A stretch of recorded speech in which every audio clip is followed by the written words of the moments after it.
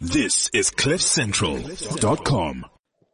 How does gender-based violence fall on the shoulders of men in this day and age? This is what I'm really interested in discussing with educator, filmmaker, and author Jackson Katz. He's also the founder and president of MVP Strategies. He has a ton of insight, and he's going to share that with us today about what a man really should be. And he joins me from the U.S. Jackson, how are you, sir? I'm very well, Gareth. Thanks very much. It's great to be with you. Now, I'm going to give people a little bit of a background on you because there is quite a lot. This is a great CV. You created a gender violence prevention and education program, which is called Mentors in Violence Prevention. It's used by the U.S. military, no less, and by various sporting organizations, including major U.S. football leagues. It's one of the longest running and most widely influential gender violence prevention programs in North America.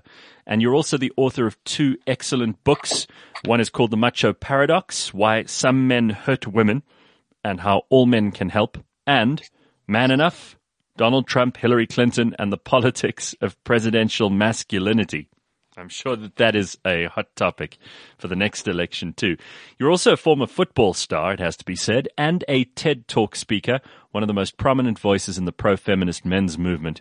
So it's great to have someone with all those credentials and with those interesting points of view join us today. So, Jackson, how did all of this happen? I mean, how did you become a guy who speaks out against the bad kind of masculinity and talks up the good kind and helps men figure out what their new role or what their improved role in society ought to be?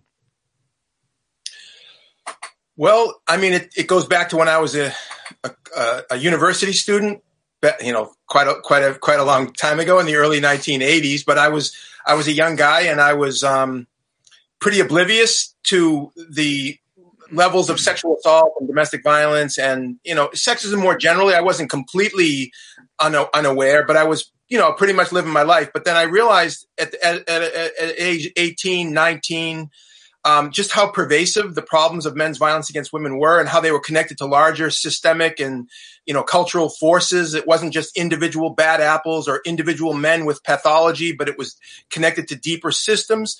And this is at the same time as a young white guy that I was downloading all kinds of information and understanding about racism and how racism functioned. And again, I wasn't completely oblivious to this as an adolescent or as a child, but I was hardly engaged with critical dialogue about that or thinking about how I could play a constructive role.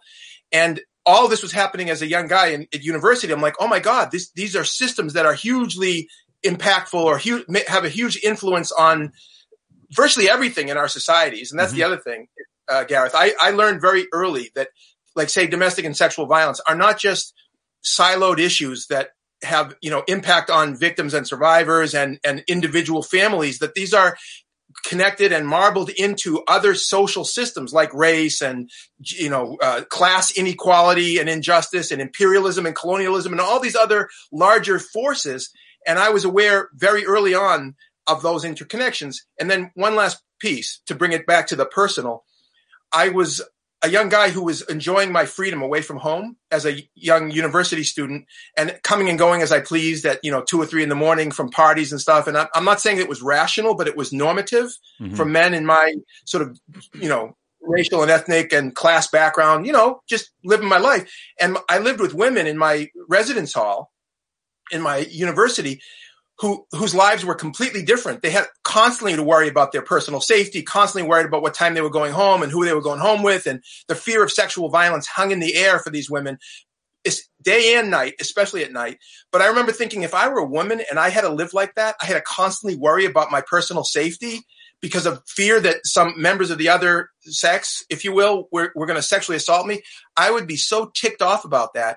And I remember thinking, not that the women who were speaking out about that subject, as long ago as the late 70s and early 80s, not that they hated men or that they were anti-male, but that they were righteously indignant that they had to live with second-class status and had to live with the fear of violence. And I thought, as a man, I'm in a position to do something about this. And even though I myself was not abusive, if I didn't speak up and challenge other men and use whatever platform of influence that I had, then my silence would be a form of consent and complicity in this ongoing violence and abuse again, the same as with racism. If I'm as a white person, I think racism is bad, but I don't speak up and I don't challenge racism, and I don't around me and in the systems that privilege me. If I don't speak up, then in a sense, my silence is part of the problem.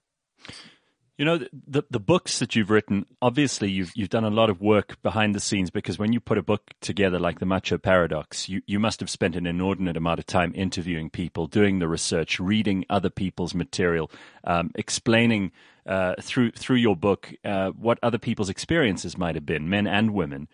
You must have a tremendous amount of information, which you then have to kind of prioritize, filter, figure out, and put into a cogent text which can be helpful to people. It's a very different process to just writing a book full of information, because also the kind of stuff that you're writing might not be welcome to the audience you hope will read it.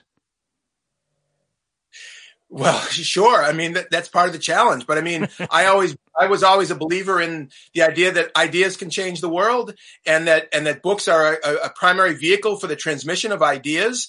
And, you know, why not? We need a paradigm. I've been saying this for 35 years. We need a paradigm shift in our thinking. We need a new conceptual framework. The old idea is that, you know, domestic and sexual violence are essentially women's issues and women's problems, and there are some good men that need to help out those women in addressing those problems. And I think that's so on its face, it's such a problematic frame. And so a big part of my work, both in my book, The Macho Paradox, but in my writing and my speaking and my training and everything else, I've been trying to help people think this is not about good men helping out the women. This is about men taking responsibility for male-dominated systems and male-dominated societies that are producing abusive men at, frankly, pandemic rates. I know the word pandemic has other meanings now, but it's way beyond epidemic. It's so marbled into our societies, and the levels of sexual violence and domestic are so pervasive. You will forgive me for being a little skeptical when I hear the kind of college Marxist leftist tropes of systemic this, systemic that, where it kind of takes the responsibility away from individual men, and also where we blame systems for everything, because it's quite convenient for people who do behave like assholes to be able to blame a system and to say, well, it's because of inequality, or it's because of this, or it's because of that, because essentially what we're doing is we're externalizing the problem. And for many people, this is a personal psychopathy. For many people, I mean, certainly what you're saying about men who perceive themselves to not be the bad guys, they have a duty as well. And I want to talk a little bit about this passive language thing in a minute, because I think that's fascinating. But what is your response to people who say, oh, well, this sounds like any other liberal arts college professor diatribe against the system from the left? I would say I appreciate the question. I would say we human beings, we Homo sapiens, have a big enough brain that we can hold in our head more than one thought at the same time, which is to say we can hold multiple thoughts in our head at the same time. We can hold individuals accountable for their behavior, and that's important. And people have to take responsibility for their behavior and should be held accountable for that. But at the same time, we can take a step back and ask, how are the various institutions of the society producing outcomes that are predictable? If you have a more sophisticated understanding of how systems relate to individual actors, then you have to change those systems, or you're just running from one brush fire to the next and you know, putting out the fire and running from one incident to the next, or one pathological man to the next, and saying, what happened here? Why did this guy go wrong? What happened here? Oh, it must have been a bad childhood. It must have been a drinking problem. Must have been he lost his job. And you're not solving anything because you're not getting underneath to the roots of the problem. So call that what you will. I think that's just common sense. No, I think that's a great answer, because so often we try to be binary about these things, and you can walk and chew gum at the same time, right? And it's possible for us to have these two problems. The one is systemic and the other one is much more individual, and to tackle them both if we really care about the victims in these situations. But tell me about the passive language, because this to me was a bit of an aha moment when you explain, for example, that we talk about how many women were raped last year. We don't talk about how many men raped women last year. Well, you're right. At the risk of sounding like I'm fighting the last battle of the last conversational meme here. language is a systemic force. Language helps to structure the way that we collectively think and the way we collectively understand and narrate our experience. And the way that, so a big part of my work from the beginning, or close to the beginning of my work, has been to look critically at how people think about this subject. Because if we're going to try to shift, if my work and others' work is trying to help people shift to think about this as a men's issue, not as a women's issue that good men help out with, how it's important to think about how historically we've thought about it as a women's issue and how language contributes to that. So if you look critically at language, so much of the language that we use to talk about the subject of domestic and sexual violence itself keeps us in the old paradigm of thinking it's a women's issue. One of the ways it does that is by erasing agency on the part of men. In other words, the ones who are doing it. You talk about what happens to women, but not who's doing it to them. Even, right. I mean, for example, we say, as I've said a lot, how many women were raped rather than how many men raped women. We say how many women were abused rather than how many men abused women. We say how many girls or women were sexually harassed in the workplace rather than how many men sexually harassed women in the workplace. Even the term violence against women is a term that's passive. There's no active agent. Nobody's doing it to women. They're just experiencing it. And frankly, this is also probably the best illustration of what the systemic problem is because we're victim focused, which is obviously correct from an empathetic, from a procedural point of view, but we actually don't assign the blame. We talk about the woman as the victim, but we don't talk about how many men may be doing this on a daily basis as the real source of the problem. That's right. I just read a longish article in a publication in Nigeria about sexual violence in Nigeria, and there wasn't one mention in the whole article about men. The word women and girls was strewn throughout the article, kept referencing women and girls experience, women and girls as victims and survivors, women and girls services for women and girls. But every time it referred to the perpetrator, it was degendered and neutered. It was perpetrators, individuals, abusers. And again, I don't think it's anti-male to just be honest about this. Yeah. I think that's BS, by the way. Sure, I completely agree. I think we've largely managed to discredit those arguments from a certain quarter of the intelligentsia who believe that somehow any stance you take which is pro-women, which gives women agency, and which also assigns blame, that somehow that's an anti-men stance is kind of ridiculous, right? It is ridiculous. And I have to say, Gareth, one of the I think this is an important point, especially for men listening and men engaging in this, in these kinds of dialogues, that from the earliest days of the modern, if you will, pro-feminist men's movement, or men engaged with being supportive of feminism and gender justice and gender equality, people like myself and others have made the connection between men's violence against women, men's violence against other men, and men's violence against themselves. In other words, anybody, like some men will say in response to these kinds of discussions, well, what about violence against men? What about all the men who, of course there's violence against men, but most of the violence against men is done by other men. And the same system that produces men who abuse women also produces men who abuse other men. When I say system, the same ideology about manhood, the same socialization of boys and girls.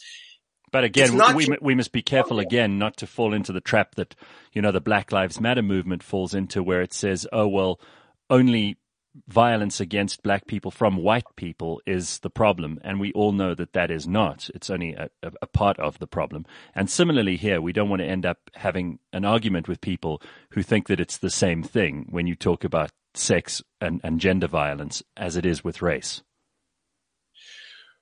Right. No, I mean, again, these are just, in fairness, these are tricky issues because the politics around them are somewhat different than a more serious, sober intellectual discussion. Let me ask you about that, because in America at the moment, you don't have the levels and the extreme and very violent situations to the degree that we have in South Africa, for whatever reason. And in South Africa, we know that part of the problem here is fatherlessness. It's the lack of male role models. It's the lack of discussions that people like you have in America that we don't have as often and on as many platforms as we do. But let's just look at the history of this for a second. I mean, men really have only been behaving appropriately and in a humane way towards women for maybe 100 years, because before that, I don't know if there even was such a thing as consensual sex. And generally, the story of humanity for at least the last 2 millennia has been a fairly violent one. And we can't imagine that before that it was any better. It was probably even worse. So in the last 100 years, and because I'm sure that from a social and anthropological point of view, you've looked at this, for 100 years, men have been making, hopefully, steady incremental improvement, and in some places more exponential improvement. But for many women, it's still not enough. They're still treated no better than their great-great-grandmother might have been. And this idea is perhaps going to need, in evolutionary terms, a little bit longer to go. And we can't afford that. We can't afford more women being hurt. We can't afford more sexual and gender-based violence. We have to speed this process up. So when you look at it historically, how do you compare that to where we are now, to where we should be? And what is the role of men? Well, I appreciate that's big picture thinking. I mean, yes, it's taking decades, and it will take probably hundreds of years to undo some of these structures that are deeply rooted in the last 10,000 years of, recorded human history and civilizational history. And so it can't be naive to think that overnight or even in a few years, we're going to radically shift history in that way. Although I have to say, having just said that, the changes that have happened over the past 50 years, the past half century, have been unbelievably dramatic. Absolutely. And we should be proud of that as humanity.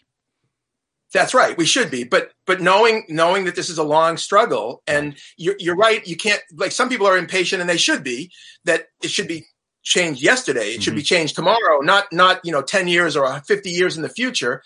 And some of the problems of humanity are compounding with compounding on top of the existing problems. There's all kinds of other problems that are awaiting us, environmental calamity and everything else. But so we can't wait, if you will, in that sense. But it's an enormous undertaking. I think that men have to be centrally involved in this because men continue to hold most social, political, and economic power in the world. Women have made enormous progress around the world in challenging sort of men's monopoly on various kinds of power and authority. There's no doubt about that. And women, and that's one of the great stories of the past 100 years. And it will be the next one of the great stories of the 21st century, both in your country and mine. And by the way, today is the anniversary. We're recording this on the anniversary of the year that women, the day that women in the United States won the right to vote. Susan B. Anthony, yeah, that's right. 100 years today Correct. Is the day. 100 years in evolutionary terms is like a blink of snap an of eye. a finger. Yeah, sure. Yeah. So Jackson, I mean, look, this is fascinating, and I really could talk to you all day, and maybe we will talk for a little bit longer if you don't mind. The fact that men disengage from subjects like this, where it is, and I'm talking about men who are not actively committing violence against women. A lot of those men don't want to be part of this conversation because they go, well, this is not my problem. This is not my issue. I'm not one of these guys who beats women up, so I don't know why I have to be having these conversations. But it is important for those guys to get involved too, right? Absolutely. I mean, and I'm one of the kind of architects of the approach to prevention, the prevention of sexual and domestic violence, called the bystander approach. And the idea of the bystander approach is you move beyond the perpetrator-victim binary. In other words, instead of focusing on just on the person doing the abuse and the person experiencing it, you focus on everybody around the person doing it and everybody around the person experiencing it.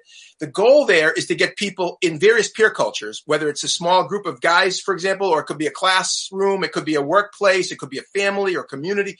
I mean, there's small and large peer cultures, but the idea is to engage everybody in this issue and in this set of issues.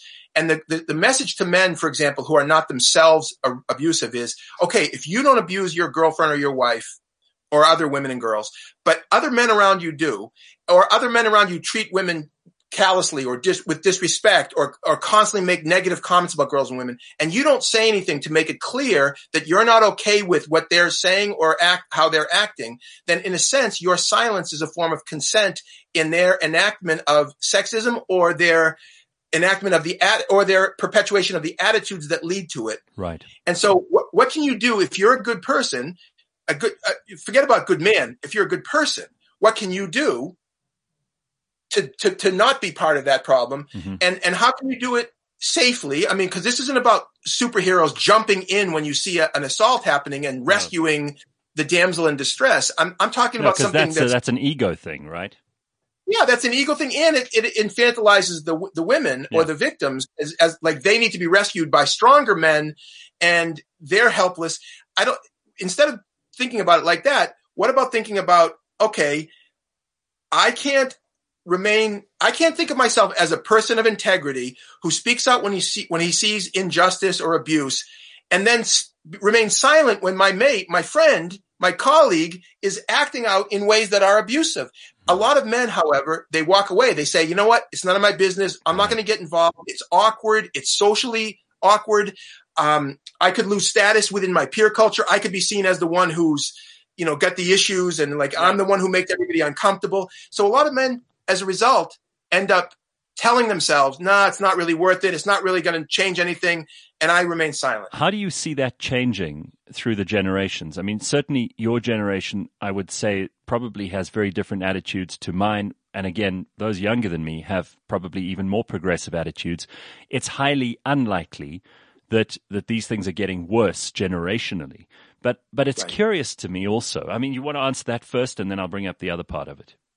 Sure. I mean, I think fundamentally, Gareth, I think it's a leadership issue. I think this is about men who are in positions of leadership, and leadership can be broadly defined. It doesn't have to be formal positions of leadership, although that's true too.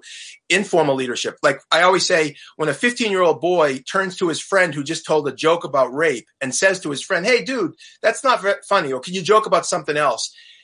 That 15-year-old boy has just acted as a leader. He might not see himself as a leader. He might not have any credentials to suggest that he's a leader, but that's an act of leadership. It's like saying, you know what? I see something that's wrong, and I'm not going to remain silent. I'm going to say something, even if, by the way, there might be a negative pushback, because his friend might turn to him and say, hey, what are you talking about, man? What are you soft?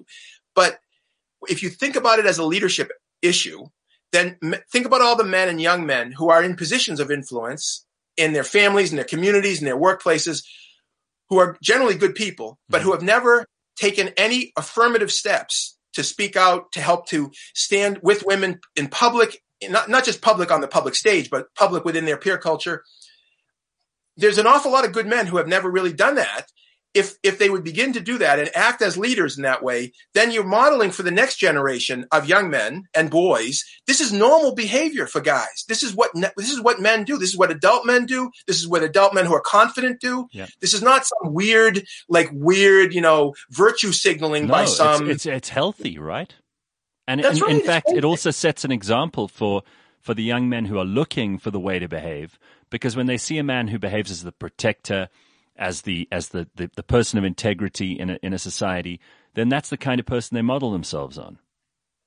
Of course. And yet there has really been not that much leadership on the part of adult men. Yeah. And that crosses class and race, and it crosses obviously geography and education level. There's some really great men all over the world who have been doing great work and have used their platform of leadership to talk about these issues and to be, and modeling. I think it's important. It's important for us to acknowledge also that this is not women's job in a woman-headed household. Where you got a single mom, she will not be able to do a better job than her and a man who are both putting in the required amount of effort to raise boy or girl children. It makes it a lot harder. She's going to face an uphill battle, and despite all the feminist goodwill in the world, she's got a much tougher job without a man who can help her carry that burden than if she did with.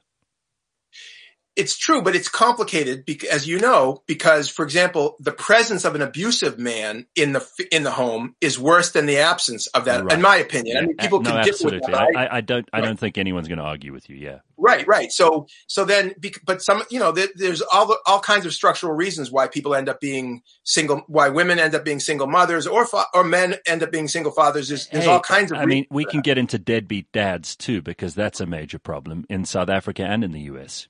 Right. In addition, though, Gareth, it's a cliche to say it, but it's true. It does take a village to raise a child. I'm a parent. It's not easy. I mean, parents are influential, incredibly influential, but but there's a whole peer culture out there. There's a whole sports culture and media culture and pornography culture and all these other religious beliefs, all these other ways in which our kids are being socialized. So I wouldn't want to just narrow it down to like, what are they learning from their parents in their nuclear family? That's important, but it's not the only force at work. So, for example, a single mother in South Africa could be incredibly dynamic and powerful, and yet her son walks out the door, and all of a sudden he's got all kinds of other influences in his life. Yeah. I'm by no means negating all those other influences, but it is the primary and the most important and the most lasting influence on most children as they grow up. And they've done, innumerable research papers on how the absence of that kind of nuclear family, or certainly a positive male influence, even if it's not the father. It could be a grandfather, it could be the other men in the neighborhood. That stuff puts a child at an immediate disadvantage and is likelier to result in that child having very skewed views on what women's and men's roles in society are, and therefore treating people not necessarily the best way. Perhaps, but that's also another reason why it's so important for men and young men who are in positions of influence with boys and girls, but it's certainly boys, not just fathers, as you said. And I think it's important to always emphasize mentors, teachers, coaches, religious leaders, youth workers. So many men that have influence with boys that aren't those boys' fathers. And if those men would, for example, who are coaching a sports team, because I work extensively in that sector, right? In athletics, both professional athletics, university athletics, and youth sports in the United States and some other places. And when I was in South Africa a number of years ago, I had meetings. I had all kinds of presentations and meetings in Pretoria with the rugby club. I can't remember I don't want to get the name wrong. It must have been the Blue Bulls if you were in Pretoria. It was the Blue Bulls, and it was at their stadium. I actually still have some of their swag in my house. Okay, this is cool. But it was the Blue Bulls. It was, what's that? I said that's cool. It was cool, but it was the front office staff, the coaching staff. It wasn't. I wasn't working directly with the players, but I was talking about the work that I and my colleagues have been doing in the professional athletic space. And again, none of us are naive about, professional athletics has a special role, but the goal really, in my opinion, in working with professional athletes is really the influence that they have in shaping norms for youth sports. Because look at all the kids in South Africa. Look at all the young boys who play soccer, right? Who play football and rugby. And think about the coaches, how much time those coaches spend with those kids, way more than many of those kids spend with their own father. Yeah. And so if the coach had this attitude that, you know what? And a lot of them do. Let me just say, a lot of them already do. That I have more than I'm not just teaching them the nuts and bolts of this sport. I'm actually giving them lessons in life. But if part of that lesson in life was a man of integrity does not treat women with disrespect, a man who's confident in himself, by definition, doesn't need to prove that he's in control of women to prove that he's somehow a worthy person. That's not a sign of strength. It's a sign of weakness. Imagine if they were trained, it's systematically coaches, to be able to impart that, not as experts in the subject matter, but as adult figures who are influential in the lives of young people. And they were able to marble that into their teaching and their mentoring to young boys, how influential that would be. Can we go back for a minute to the question of language? Because I think there is some damage being done by activists whose intentions are good, but whose result ends up being quite destructive to the cause of women being abused by men. And that is that, we saw with the Justice Kavanaugh hearings, and we see a number of examples where any kind of flirtatious behavior, any language which is sexist, even if it's very slightly sexist, is immediately equated to the very worst kinds and the most egregious kinds of violence. And I feel that has somehow done the job of taking trivial things and made them criminal, and taken criminal things and made them trivial. And I think that's dangerous. Do you agree that is something to be aware of? Because in our attempts to be politically correct, in our attempts to address things, sometimes with real empathy, sometimes with real care, sometimes with sincerity, we do the wrong thing just because we want to appear to be on the right side. Yes, I think there's a number of issues that you just raised, which I appreciate. And I do think that one impediment to getting more men engaged with this conversation is making some of these nuanced, differentiating different types of abuse and saying that a man who has made sexist comments, is somehow therefore, not capable of becoming a member in good standing of the community because he's transgressed. I think it's a little tricky, and I have to say it's tricky as men to be talking about this because most of the people who are angry and upset about men's behavior, not exclusively, but tend to be women who are the ones who have felt the brunt of men's, derogatory comments and physical and sexual violence. And so as men talking about it, we have to be sensitive to the fact that that they have their own experience of it. But I do have to say that you're going to lose a lot of men from the conversation if you don't make these distinctions between different types of abuse. Because men, for example, in my trainings, for example, we do have literally exercises where we delineate the types of abuse and they range across there's a whole range of abuses that take place. And once you go through that list of, everything from catcalling on the streets to gang rape, and everything in between, you start realizing that a lot of them are connected to each other. Some are more serious than others, but they're not completely different universes. They're all part of a broader sort of cultural landscape.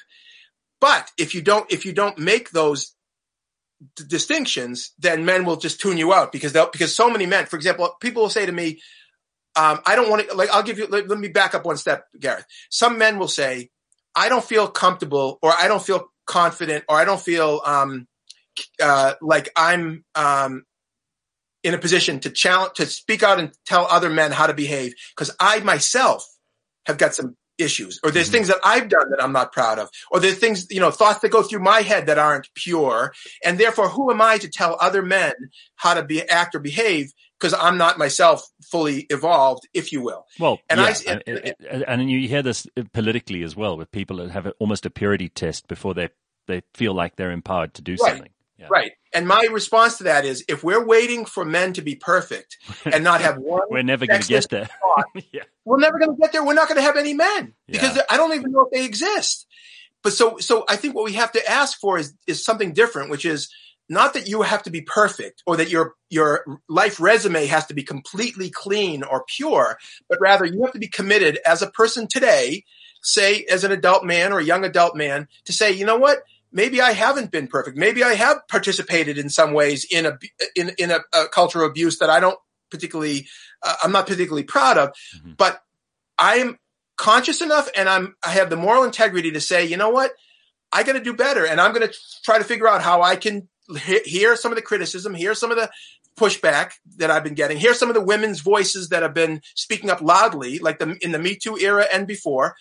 And I'm going to figure out how I can do better. Not that I have to be perfect or not that I have to have been perfect. It's pretty simple. I love that you brought that up because so often, we identify a problem and that's a good thing. And we act on that problem and that's also a good thing. And ultimately we get some justice sometimes. But we don't seem to have a route for men who have committed one or two of the violations, either the minor ones or the major ones. We don't have any route to them for redemption. And I think that kind of puts them in a permanent hell, which keeps them acting out badly. And maybe if we found ways to rehabilitate those men and to give them a path to redemption, we might have a few that we could save who are otherwise just going to keep acting out and doing huge damage to women and to other men. Right. And I think, honestly, one of the interesting sort of parallels between what South African society has been engaged with for the past 30, plus years and what we're going through now in the United States, but also we're going to be going through globally, is this whole notion of truth and reconciliation. Yeah. And what does restorative justice mean? And what are the ways to account for some of the normative behaviors in the past that have perpetuated injustice, inequality, and violence that have now been seen through a different lens of like, this is not acceptable. But at the same time, some people in the society, including a lot of men, have participated in them. But if you don't want to write them off, which I don't want to do, and I do believe in redemption, and I do believe in reconciliation, how do you fashion that around issues as intimate as violence and sexism and family violence within family? Because as you say, some of these men are in our families and in our friendship circles. And if we don't have a little charity and we don't have a little forgiveness, all we're doing is we're judging and we're condemning. And that's only half the job, right? That's right. And I mean, and again, I think that's why I think we're going to be litigating this as societies for at least several decades. Like, how do you bring men back into community that have transgressed? And I don't mean brutal, like gang rapes or something, because there's punishment. People have to be punished for incredible levels of brutality. And there are some that we won't be able to rehabilitate. No, right. There's some beyond rehabilitation. That's right. But if you want to talk about the broad spectrum of the population, I would say the vast majority of men have in some ways transgressed and been a part of a system of abuse towards women and girls. Even if they themselves haven't physically or sexually assaulted women and girls, many men have contributed to, have enabled others' abuse, have participated in various ways in perpetuating the underlying beliefs that perpetuate that abuse.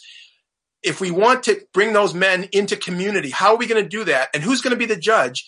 And are we going to have tribunals? I mean, is it going to be part of an ongoing conversation? Is there going to be some kind of commissions that are established on the local and the federal level? And these are all questions. And Jackson, men don't support each other in this way either. Women have, and if there are differences between the sexes, and I think there are, one of the differences is that women talk to each other, and they're able to discuss things and be emotional with each other in a way that men find it difficult to do.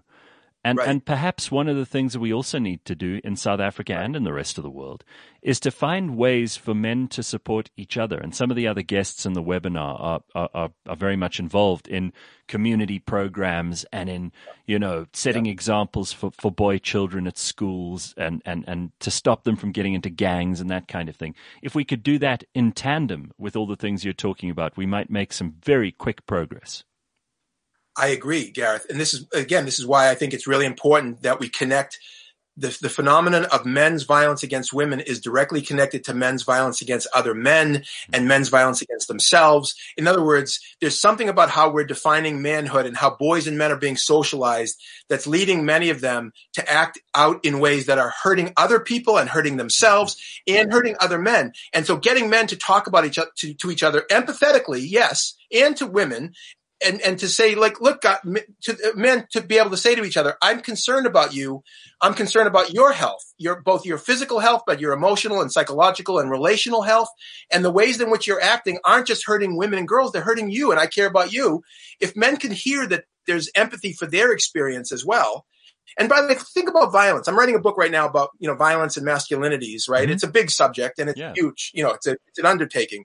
And it's like so much men commit so much violence against other men, and so many men have been the victims of other men's violence. Well, there's a reason that the prison populations are so skewed towards men, and most of it is just unbelievable violence, right? Against each other. That's right. Yeah. And so if men can see that the violence that they live with, the experience of violence, whether it's as children or as adolescents or even as adults, that's not all of it, but most of it comes from other men, then, and that what we're talking about here, when we're talking about reducing men's violence against women, entails thinking about being a man in a more holistic way that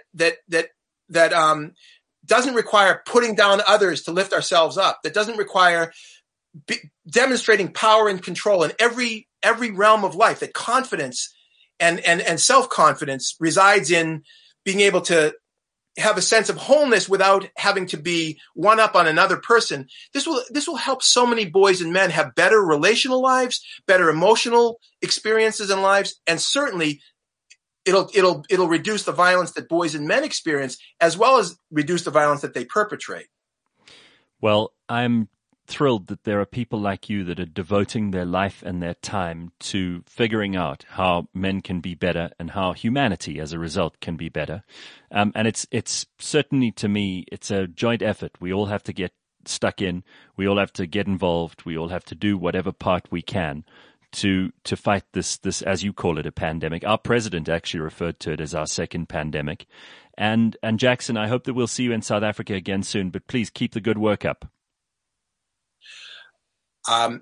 Thank you, Gareth. I hope so too. And let me just say, there is reason for hope in your generation and subsequent generations. If more men and young men have the courage and the strength to, instead of seeing women who are fighting for their rights and reducing violence, instead of seeing them as their antagonists in some artificial battle between the sexes, if they just see those women as human beings who want to be treated with respect, just like most men that I know want to be treated with respect, and we can work with them as partners and allies, then all of us will benefit. So thank you. And I do hope to be in touch with both you and your fellow country people in the coming years, because our societies have a lot to teach each other.